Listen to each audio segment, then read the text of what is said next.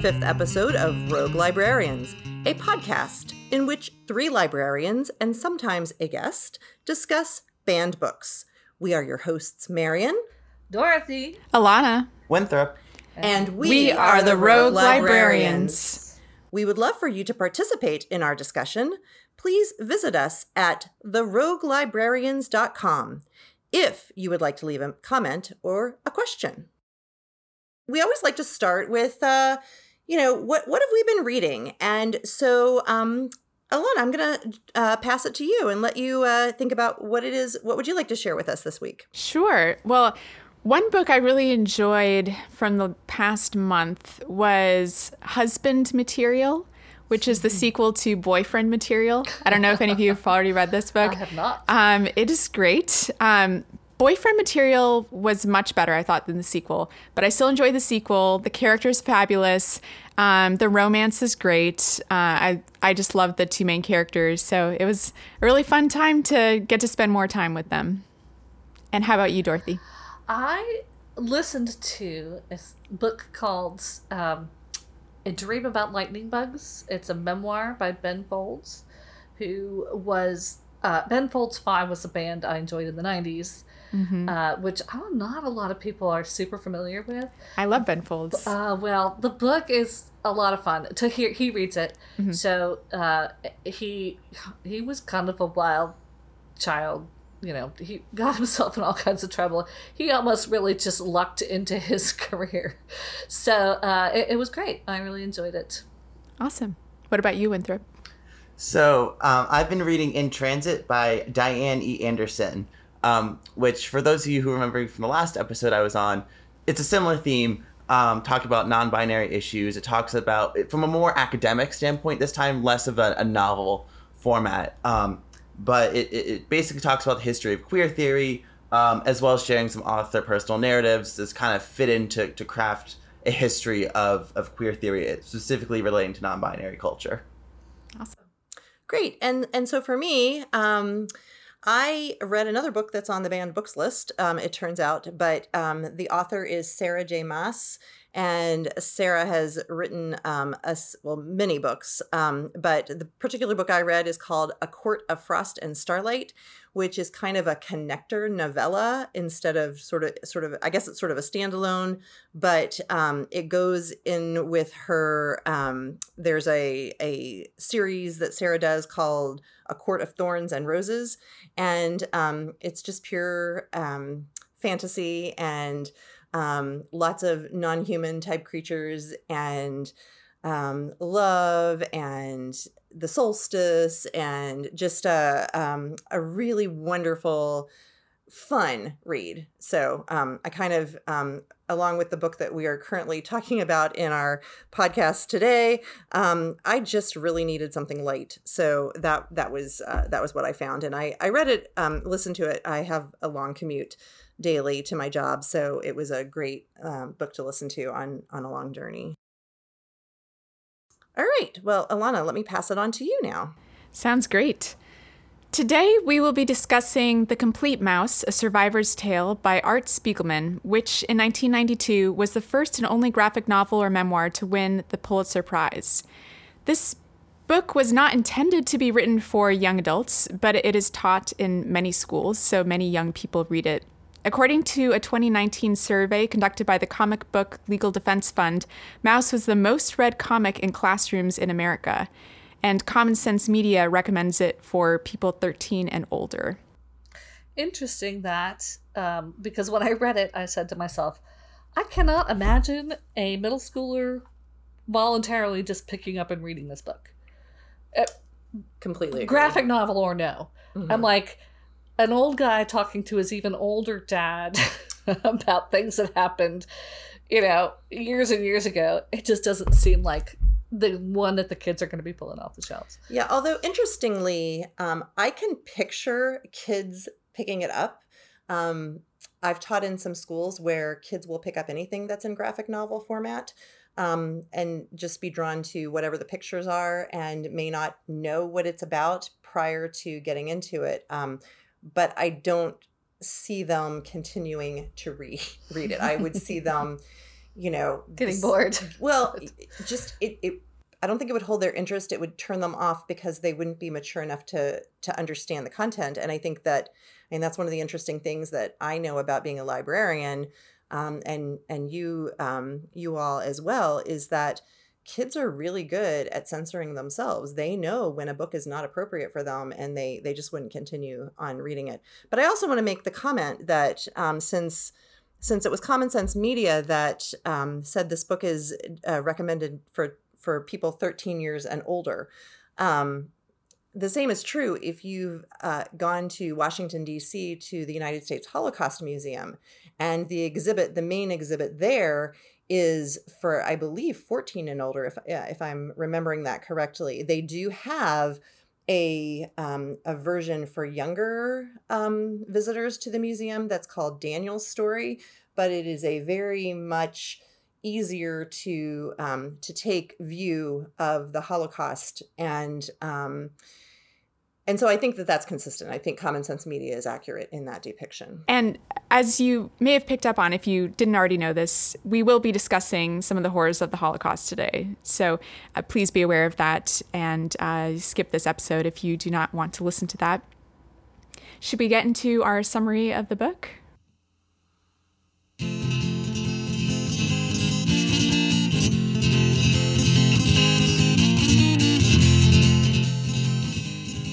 It's in two parts, and the first part is Art talking to his father about his experiences, and it covers before the war, mostly before the war, and certainly before the concentration camps. I think the first 4 years of the war, because he was in Auschwitz for the last 10 months of the war. Yeah, so you really get this sense of all the little changes, that happened, and the hardships that they went through even before incarceration.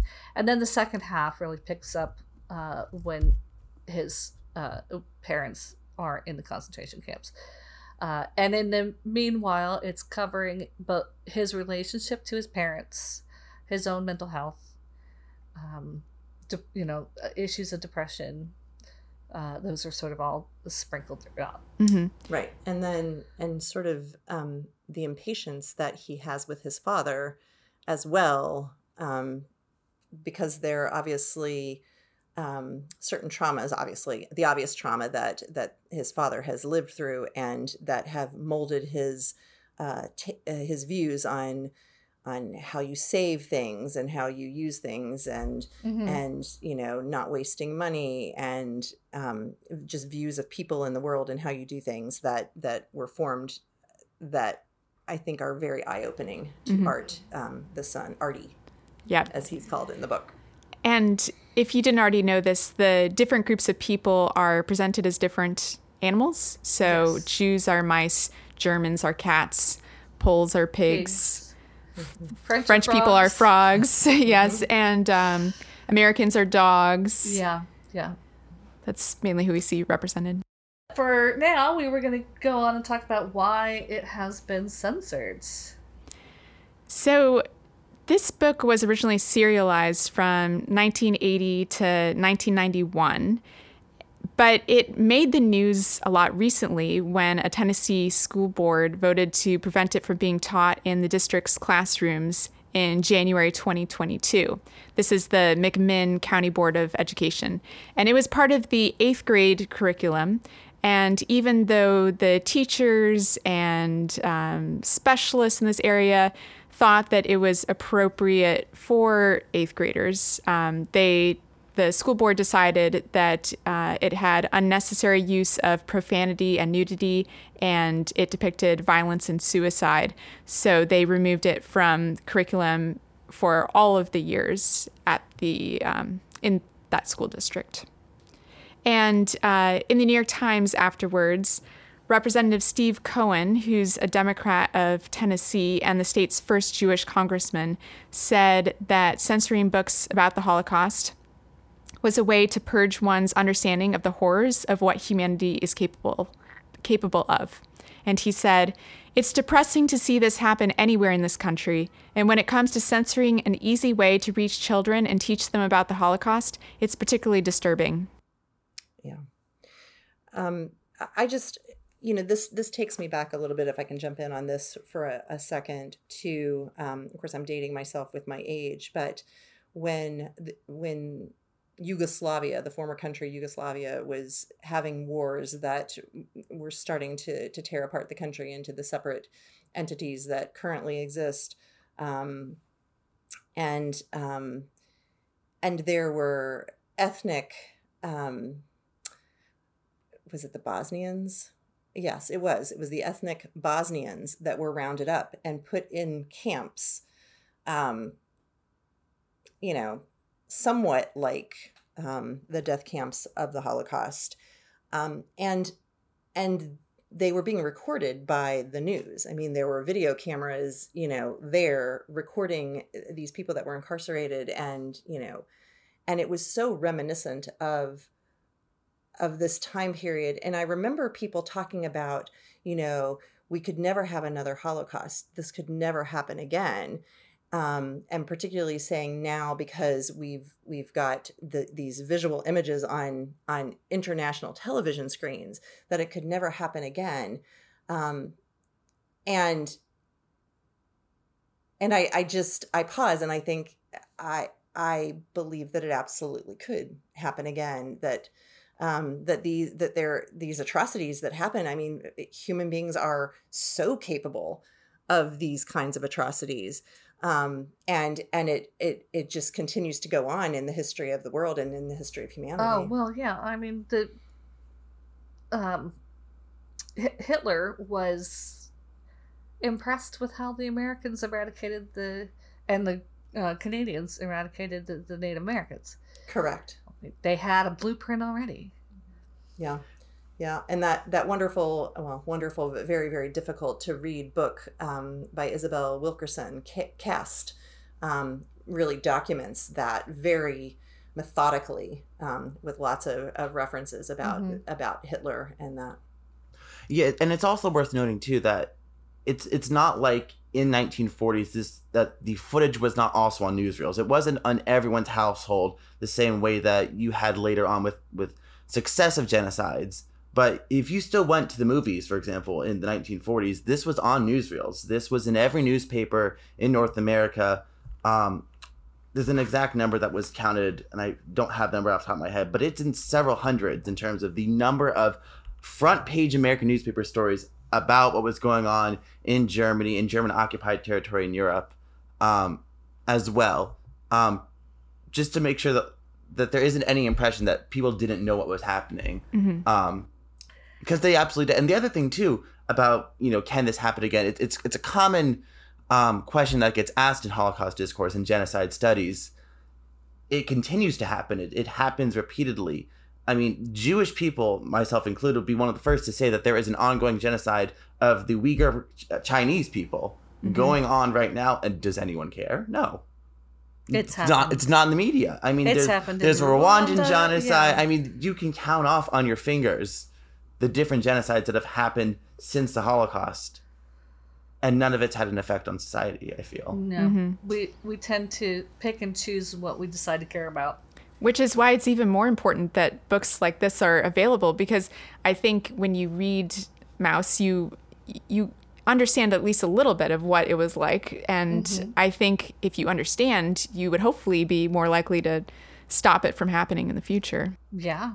But I also think that when you read this book, you really have to put yourself in the position of some of the people that we encounter in this story, this true story, this memoir, basically, and think, what would I do in that situation? I mean, there were situations of kindness, and then there were situations of betrayal that were caused by tremendous fear of, what's going to happen to me if I'm kind to this person, or if this person's found on my property, or, and I think we think about that all the time because we have a very strong self-preservation instinct as human beings. And we keep saying, oh, we need more compassion, but in the end, when it comes to being compassionate about someone else or being, self-protective, I don't think any of us know what we would actually do in that situation. I think we know what we want to believe that we would do, but I don't think we know. And I think that, again, to piggyback on what you just said, Alana, I feel like that's, again, why reading widely and reading so many different perspectives and reading real painful things is so important, because I think we need to have that conversation in our own brains. What would we do? And what would we do in, on either side of this? Would we survive as a victim? Would we survive as someone who's been put in this situation, on, no matter where you fall on that? Yeah, and piggybacking off of that too, something I think it's really important to say too is, for some people, this is not a what if. Of what would I do if I was in this situation. Growing up Jewish, this is not an abstract concept of, oh my gosh, these poor people, what would I do if I were? This is something that every Jew who grows up, no matter where you are in the world, grows up knowing from basically the day you're old enough to understand the concept of what genocide is. It is understood that time and again, the Jews have attempted to be wiped out. And it's something I don't think that people who are not Jewish can understand. I mean, obviously, if you are Rwandan, for example, or if you are,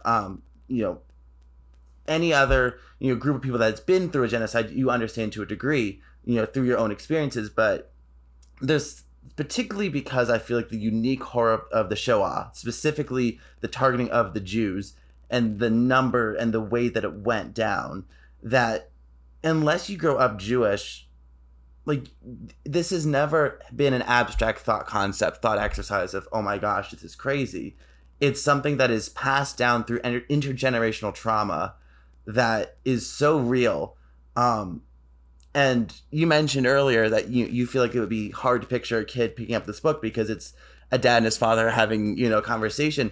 But for people of my generation, this is conversations we would have had with our grandparents. Around the dinner table. Exactly. Right? I mean, I had a step-grandfather who was a Holocaust survivor.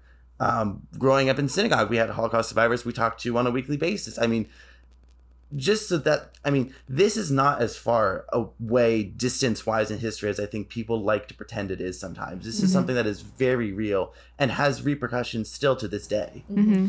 It certainly does. And then, to bring in, current day politics on top of this, one of the things I started learning about when I learned about Holocaust history, the history of the Holocaust, was I learned that I believe it's the New York Times that every year there is a full-page ad denying that the Holocaust happened, and I believe that is still happening, that there are a group of people who deny that the Holocaust ever happened. And okay, having been to Poland and walked through some of the camps, Auschwitz being one of them, and Majdanek being another one of them, and you feel the ghosts in these places when you walk through, and it's not a pleasant experience, and it's not meant to be a pleasant experience. It's meant to be, it's hallowed ground in the sense that so many people died there, but it's meant to be, cautionary. We need these places to stay there as museums so that people can see the evidence of what did transpire there. But it kind of reminds me in a sense of how, in politics, there are people who are discussing, what's fake news. That was a big term that came up and has been, tossed around quite a bit. We hear it a lot. And more recently, there are people who are saying out loud and believe that January 6th and the insurrection at the Capitol was fake. And, so we really need to think about what is the motivation of people who are trying to ban this book and lots of others that we have been discussing. Yes. And on that note, it's worth noting that since up until about 2016, anti-Semitism in the country was getting less. And at 2016 or so, it was on the increase, and it has been hugely increasing. Along with other kinds of racism as well. Yeah. So it's no surprise then that they're now trying to pull books. If you look at the numbers, the books being banned are all LGBTQ plus, people of color, characters with people of color, and Holocaust, Jewish themes, and I forget what the rest of the list was, but that's a lot of them. I can, if we want to dig into it, I can look at the graphics. Yeah. And before we get into the historical context a little bit more, I thought I'd mention two other reasons why it's been banned in other places. One is saying it's anti-ethnic or ethnic insensitivity. And the other is unsuitable for young readers, which we've touched on already. And for example, in 2012, in the Pasadena Public Library, Maus was challenged over its portrayal of the Poles. And a Polish American who was proud of his heritage said that it did not depict Poles well. So that's just one example. And after the Tennessee School Board's ban in January 2022, Art Spiegelman was invited to speak as part of a webinar sponsored by faith-based organizations. This was back in February 2022. And during it, he said that he was initially suspicious of Maus being taught in school, but that he, quote, has come to understand that children are very open to being educated and learning the reality of these topics.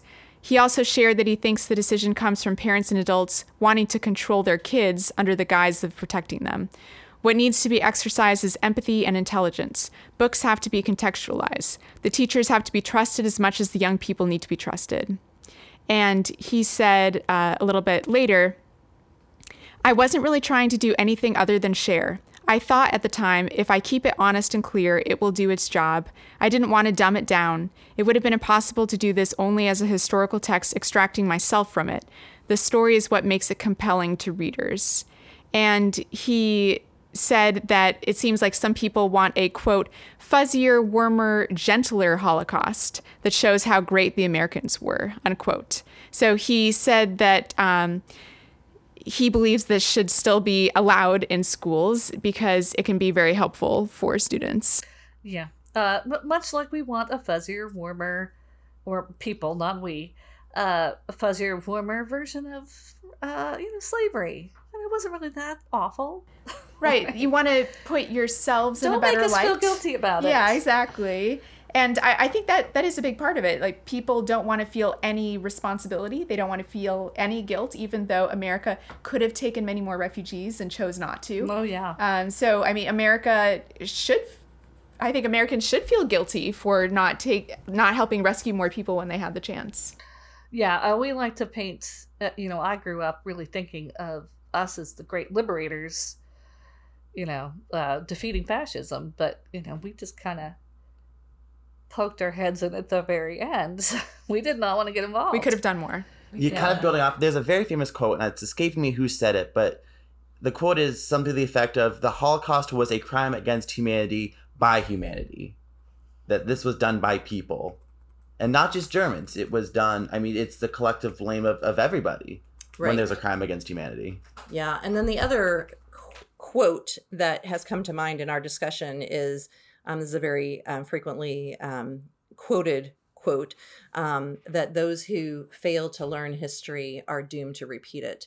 And, what that means is, well, to me, it means that we need to learn real history, not just his story, the story version, but from the perspective of the victors, but all the different angles and all the different perspectives of it. And again, I just can't say that enough, how important it is to read widely differing perspectives in order to come to our own conclusions and not to buy a party line. Party lines are dangerous, and that's what contributed to the Holocaust happening in Germany and throughout Europe. Right. Dorothy, did you want to fill us in a little bit more on what you found about banning books in general before we get into the historical context a little more? Yes. So I'm looking at a website. The group is called PEN America, and they're, an advocacy group for, writing and freedom of information. And they've kind of looked at some of these titles that have been banned between July 1st, 2021 and June 30th, 2022. So recently banned books. And so there's a couple of points I wanted to make. I'll try to keep it snappy. But LGBTQ plus themes, 41% of the books. Protagonists or prominent secondary characters of color, 40% of the books. Sexual content, 22%. Titles with issues of race and racism, 21%. 10% titles with themes of rights and activism. 9% biography, autobiography, or memoir. And 4% stories with religious minorities. So if you look at a lot of what is happening in political discourse, these things are all what we're talking about. On various, in various ways, in terms of rights, in terms of freedoms. And many times when people hear about banned books, they say, oh, these are, the parents are concerned. They picked up the book and they looked at it and they are concerned. But what this group points out is that there are at least 50 groups at the national level involved in pushing for book bans across the country. The lawmakers are involved in a lot of these. They are they're getting local groups of parents together. So you might hear from a local group, but they have been given talking points from these larger groups. So it is very much organized. And it is my personal belief. I mean, I think we've talked about this before, but we know that kids have access to all of this on the internet. I talked to one librarian that said when the big news stories about mouse being banned, they specifically mentioned, like a bear butt or something, the little mice in Auschwitz, and that kids were running to check out the book and look at that picture, right? That we know that banning a book increases its readership and its sales. Yeah, and the sales went up a lot for this book. Yeah. So I think it's naive to say they don't want anyone to know about this. I think what they want to do is frame a conversation where we are actively arguing, because it keeps people hyped up, it keeps people divided and pushed to the extremes, and that helps their political agenda, whatever that may be. Well, true. And if more people are going to look at the book and turning to those pages, then they're making it a self-fulfilling prophecy in a sense. Right. I just think, though, as many kids will get caught up in the anti-Semitic talking points as want to defend the books, the kids parrot back what they're hearing. And they're going to parrot back all of these attitudes that, half of this conversation are talking about. For sure. Nobody loves a conspiracy theory more than a middle schooler. Well, and it's interesting because I used to work in a middle school as a school librarian, and I used to teach banned books week to the kids so that they would know what a banned book was. And of course, I always started with having them guess what was on the banned books list, and then I would show them the list that ALA published every year, the American Library Association, of what were the most frequently banned books every year, and they were shocked. And I'd hear all these reactions, these oohs, oh my gosh, and then I would ask them, well, what are you shocked about? And and they would raise their hand. Well, I've read those books, or however many of them they'd read, and I was like, right. And, or they, the obvious question, why was that book banned? Whatever it was. And I would pull up some research and explain to them why it was banned, and, they'd be horrified. And, and so then from that, we would lead into the question of, well, who should banned? Should books be banned or not? And if so, who gets to make that decision? And, and the kids would kind of look at me like, well, whatever. I mean, so, but it all came down to, I said, you're minors, and what your parents say for you is what is the most valid thing for you. But if I, as a parent, banned all books, for example, let's just be silly, that had trains on them, and you happen to like trains, would that be fair to you that you could not read any books about trains? And, and they were like, well, no. And, so that brought into a whole larger discussion of who has the right to say what should be in or not in a library, let alone in a child's hands. Mm-hmm. So I think that's something that just needs to be, people just need to be aware of that. I also used to say to the kids, and I've probably said this before in our podcast as a librarian, and I'm sure that the two of you would agree as librarians, that if I'm doing my job correctly in collection development, there should be something in my library that offends every single person who comes in, because I'm supposed to have books that represent all of the patrons. Mm-hmm. Yeah. So. Yeah. No, that's definitely true, Marion.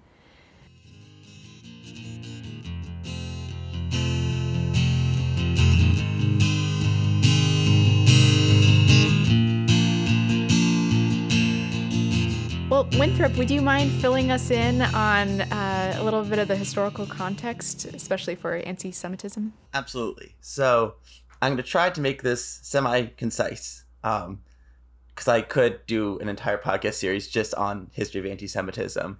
I guess where I want to start with this is I feel like a good definition of anti-Semitism would probably be useful, I think, for listeners. So I'll use the most commonly accepted one. It's what's known as the IRA definition, the IRHA, the International Holocaust Remembrance Alliance. And their short version of the definition is anti-Semitism is a certain perception of Jews which may be expressed as hatred towards Jews. Rhetorical and physical manifestations of anti-Semitism are directed towards Jewish or non-Jewish individuals and or their property, towards Jewish community, institutions, and religious facilities. And they have a much longer definition that is bullet point after bullet point, which I would encourage listeners to go check out for themselves. But I think that gives at least a starting point.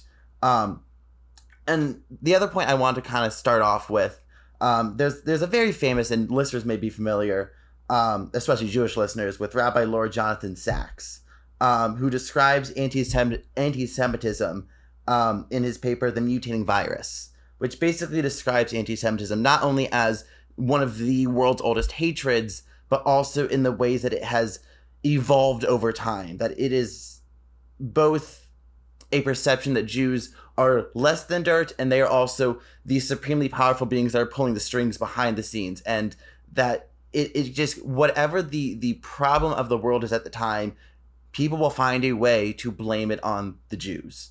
And it will always evolve. It always has, it always will continue to evolve into this new form of hatred that at its core is still hatred of Jewish people.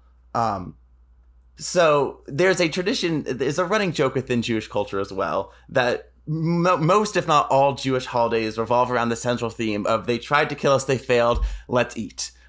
Which, I mean, you could pick off anything. Purim is an easy one off the top of your head. The Persians and Haman, they tried to kill the Jews. Let's kill all the Jews. Let's round them all up and let's kill them all. And then, they failed. So now we get to eat and have this joyous celebration. We eat Hamantashen, which are these great cookies. And, it's this big party. It's basically Jewish Halloween where you dress up in costume. And anytime Haman's name is said, you have a grog. Besides the point. But a grogger being a noisemaker. Yes. Okay. Yeah. What about, and Hanukkah is the same way. Hanukkah, I mean, I think this is one of the things I want to get across, is that anti-Semitism always has existed, and it probably always will. And it's important to look out for it. And because one of the most common misconceptions surrounding the Shoah, the Holocaust, is that anti-Semitism, it went away after the Holocaust. It kind of went underground. The Jews got their little piece of land in the Middle East, and, everything's fine now. And honest to God, could not be further from the truth. I mean, anti-Semitism is at alarming rates to this day that make me scared as a Jewish person living in America, as someone who has a Jewish sibling living in Europe, it is terrifying. There is not a day that goes by that, there's not something in the news surrounding anti-Semitism. And there are so many more things that happen that just don't make the news. People aren't even aware of. If you asked, what happened in Colleyville, Texas to average American, they wouldn't have a clue. And there was a hostage situation there a couple months ago with a rabbi and 4 other Jews that were held at gunpoint. And, was that with the synagogue that burned down? No, that was somewhere else. Okay. This one didn't burn down. But I forget, it was the FBI or the CIA. There was a SWAT team that was sent in by the federal government that the initial news reporting was that they had come in and saved the day. What in reality happened is they showed up and were kind of hanging around, and the rabbi had thrown a chair at the gunman, and they all ran out. And that part didn't really make it into the news, that it was the Jews who had to save themselves, ultimately. And, I mean, the Pittsburgh shooting comes to mind. There's just so many things that repeatedly will continue to happen. And I just encourage listeners to be wary of anti-Semitism and to call it out when you see it, because for every time it happens on the right wing, it also happens on the left as well. And it's something I wish people would be more aware of. And before I go further, I will leave it there. But I hope that gives listeners at least a building block to start with. Well, and I just want to read a quotation. This is the Anti-Defamation League, which tracks anti-Semitic behavior nationwide, so in the United States, found 2,717 incidents of anti-Semitic behavior in 2021.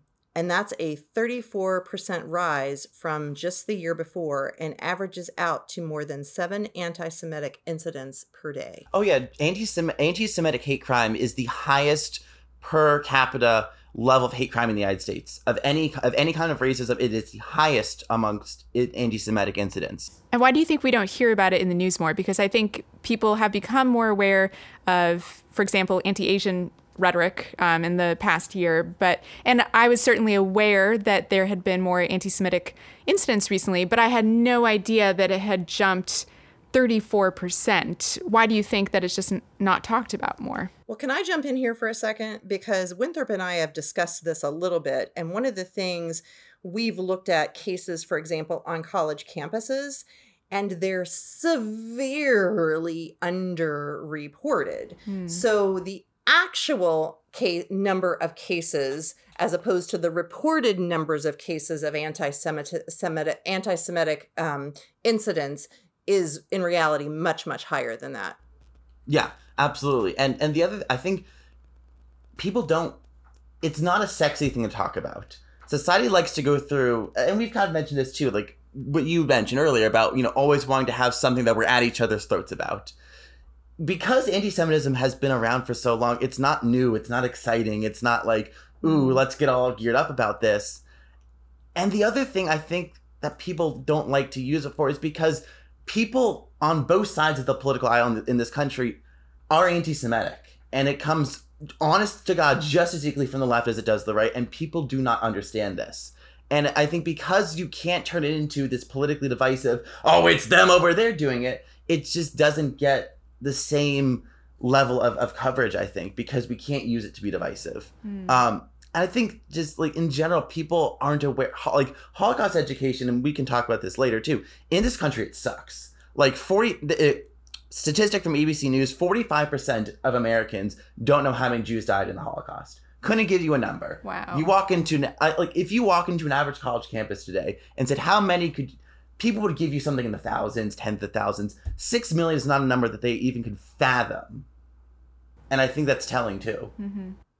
Yeah, I think that is telling. I think it's also very disturbing to think about, going back to the quote about the Anti-Defamation League, that total, 2,717 cases reported in 2021, that's the highest total tracked in more than 40 years of the Anti-Defamation League tracking these things. And we should keep in mind that the anti-Semitic acts were actually starting to go down in the United States for almost 15 years. And it was in 2016 that they started to move up again. And now we're at a point where we have nearly tripled the number of incidents today that we did in 2015.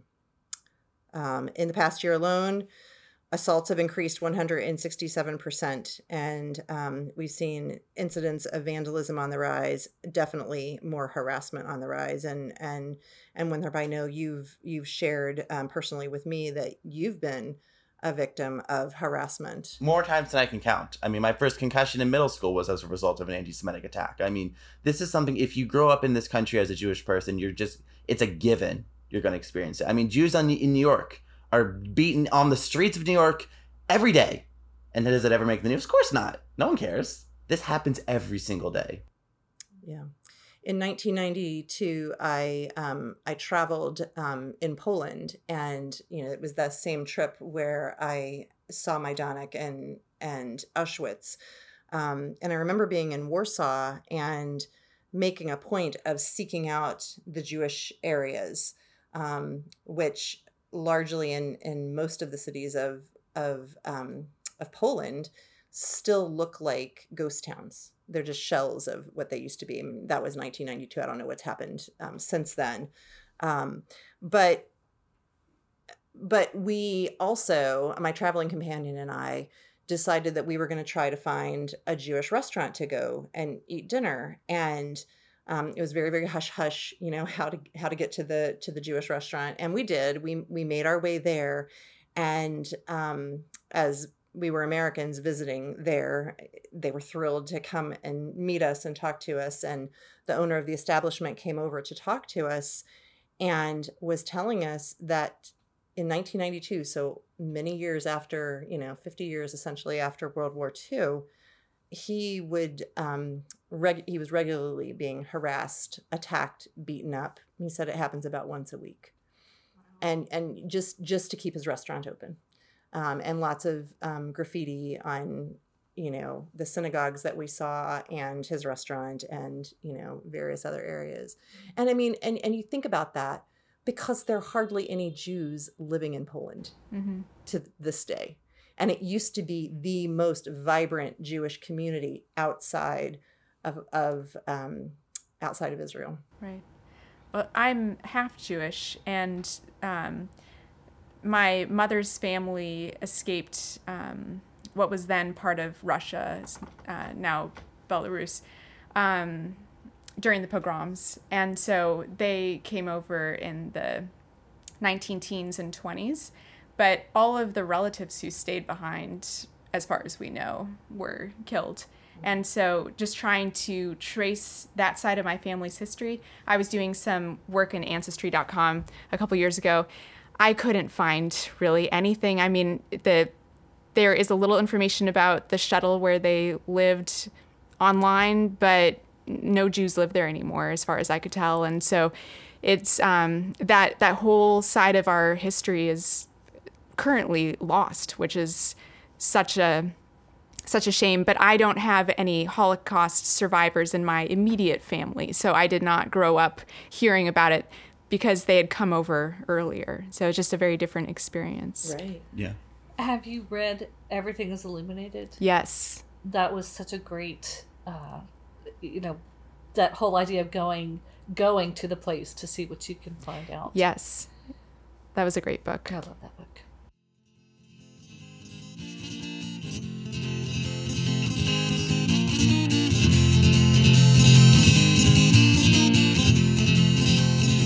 Well, should we go on to our discussion of the pros and cons of this book? I do think we should move on to that. and I think, as we've highlighted here, one of the reasons to read the book is the education that we sorely need. Yes. And if it has clearly been, working to educate people, which is why they're banning it. Right. Well, which is why it has been challenged. Mm-hmm. I know. I try not to use the vague they. Right.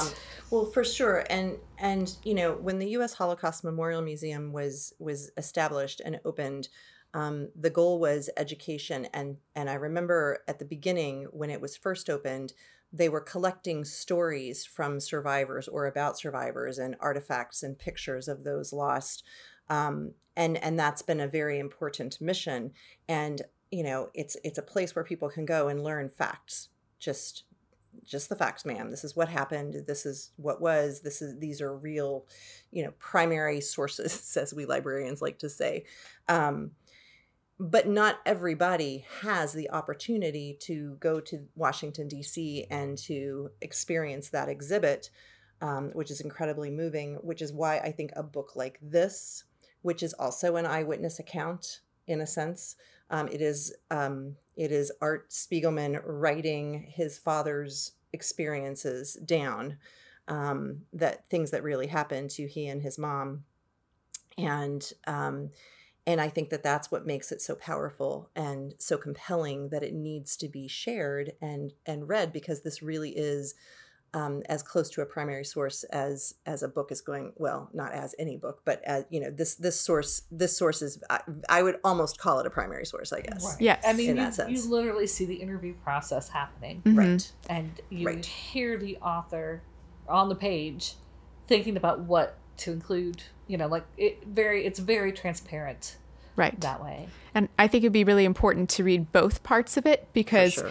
if you just read part one, you get a sense of the love story between Vladek and Anya, Art's parents, but and you get a sense of how terrible things were getting, but you don't understand the true horrors until you get to part two. And I think if you only read Vladek's experiences, it would be a compelling story on its own. But like Art said, a lot of it, and something you mentioned, Dorothy, is a lot of it is about his relationship with his father and how that's been affected by the Holocaust and the trauma and the guilt. And I think you really need to see all of those pieces to have a better understanding of not only Vladek's generation, but also the children and the grandchildren, the great-grandchildren, just how this continues to affect people. I was going to put that under the reasons to read it, is this idea of this generational memory and trauma has been, in many discussions that I've heard in the recent past. And I first became familiar with it through a folk singer by the name of Utah Phillips, who has a song called "The Past Didn't Go Anywhere," and he's talking about it in this he was an activist for pro unions and that sort of thing, and he's trying to explain that all of that work that was done is still with us, and we're still living it, but I've heard it mentioned many other places, and I think it's an important conversation, and this does a great job of doing it. It's also worth noting too that intergenerational trauma isn't just some abstract thing. It is a diagnosable scientific condition. I don't know if condition's the best word because it sounds connotative, but I just want to reiterate that this isn't just some concept that has been made up. Oh, these people are still struggling with stuff. They need to get over it. It affects your genes, it right? It is a brain, something in your brain. Yeah. Yeah, it's inescapable. Yep. So should we discuss the cons a little bit now? What maybe could Art Spiegelman have done differently, or why might people be objecting to it in particular? And I did think apparently something that some people have objected to is the choice of pigs for the Poles. They object to how Polish people are presented in general, but specifically the choice of that animal. And so maybe if he had chosen a different animal, it wouldn't come under the anti-ethnic category as a reason to be banned. I'm just wondering if that would have made a difference. That's just speciesist. I know. It read to me as someone who has no stake in the game here in any way, as alliterative. Poles, pigs. Right? Interesting. I mean, the Germans as cats made sense because with the mice. Of their relationship to the mice. Right. The Americans as dogs I found amusing because it does kind of sum up something about America to me. But yeah, I suppose. Is there an animal that, if you are feeling persecuted, that you would not take offense? Has anyone taken offense to the cats and the Germans or the dogs and the Americans? I've heard the pigs, Pigs is really singled out. Pig is, I mean, in a Jewish context, pig is obviously not kosher to eat or to handle. So It's treif. it is worth noting that there is still to this day strained relationship between the Jewish community and the Polish people in general. That makes sense.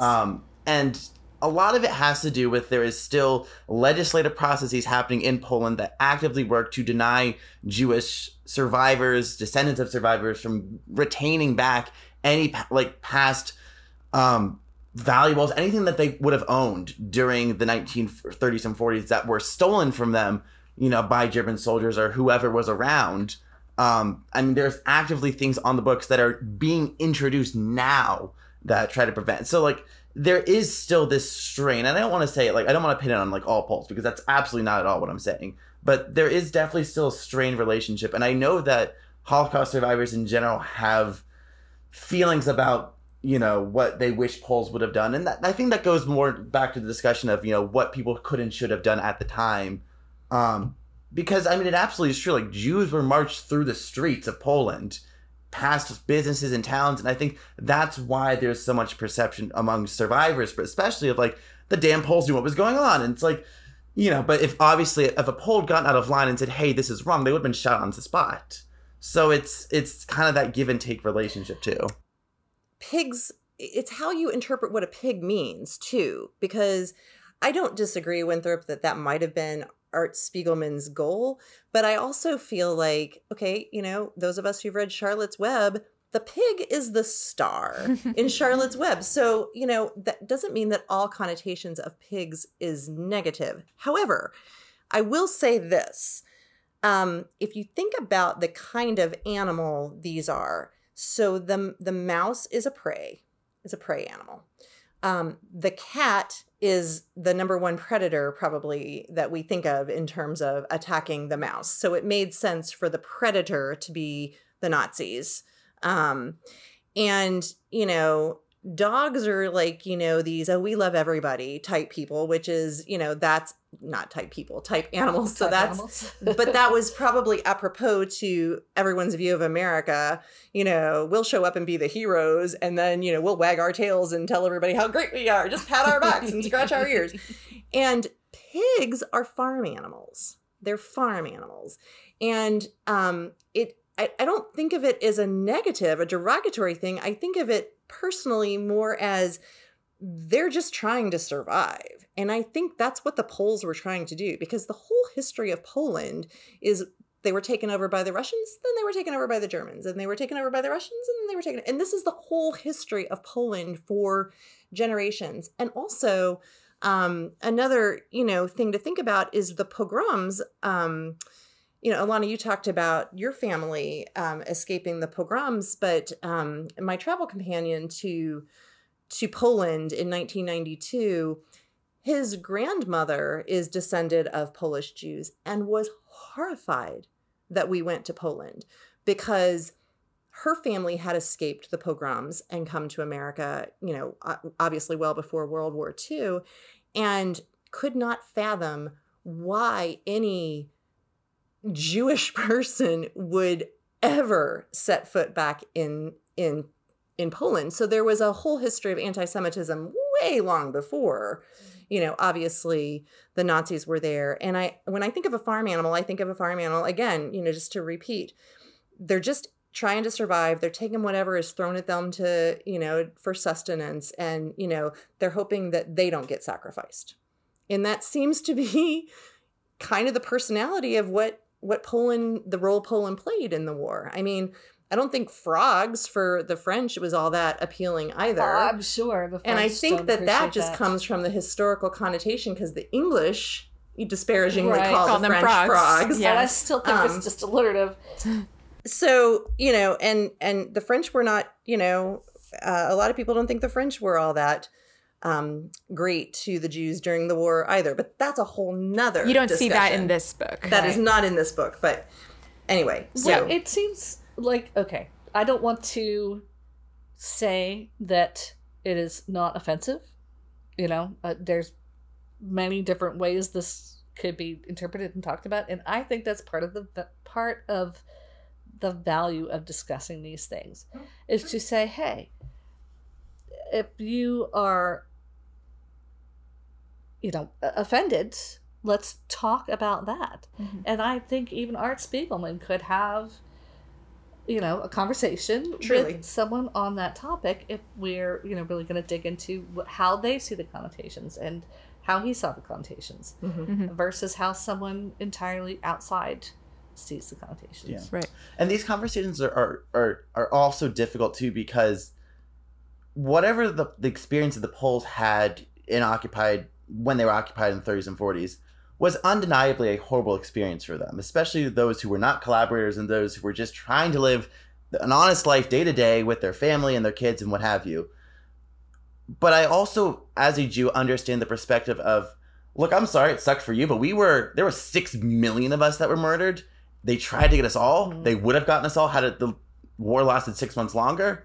And that perspective of, look, I'm sorry that it sucked for you, but we are not having the same conversation here. We're comparing, and obviously any human life taken is a tragedy. There's a Jewish teaching, something to the, and I don't have the exact words, but to kill one life is to kill an entire universe. It's something to the effect of that. And any death is a tragedy, but when you're talking about survival and scale, it can come across, depending on the intent of a conversation, to be what it basically boils down to whataboutism. If you say, hey, what about this? It's well, no, that we're taking away from what the main point of this should be. Right. We're telling this story right now. Right. Yeah. Right. I think that's a great point. In the next episode, we will discuss the book in more detail. It will include some spoilers, so be aware of that. And please join us next time for a close reading of Mouse's characters, themes, and significance. If, as always, you would like to leave a question or comment, please visit theroguelibrarians.com. If you're enjoying this podcast, please subscribe on Apple Podcasts, Spotify, Stitcher, or wherever you find your podcasts. And thank you for reading with us. Books are meant to be read. Bye.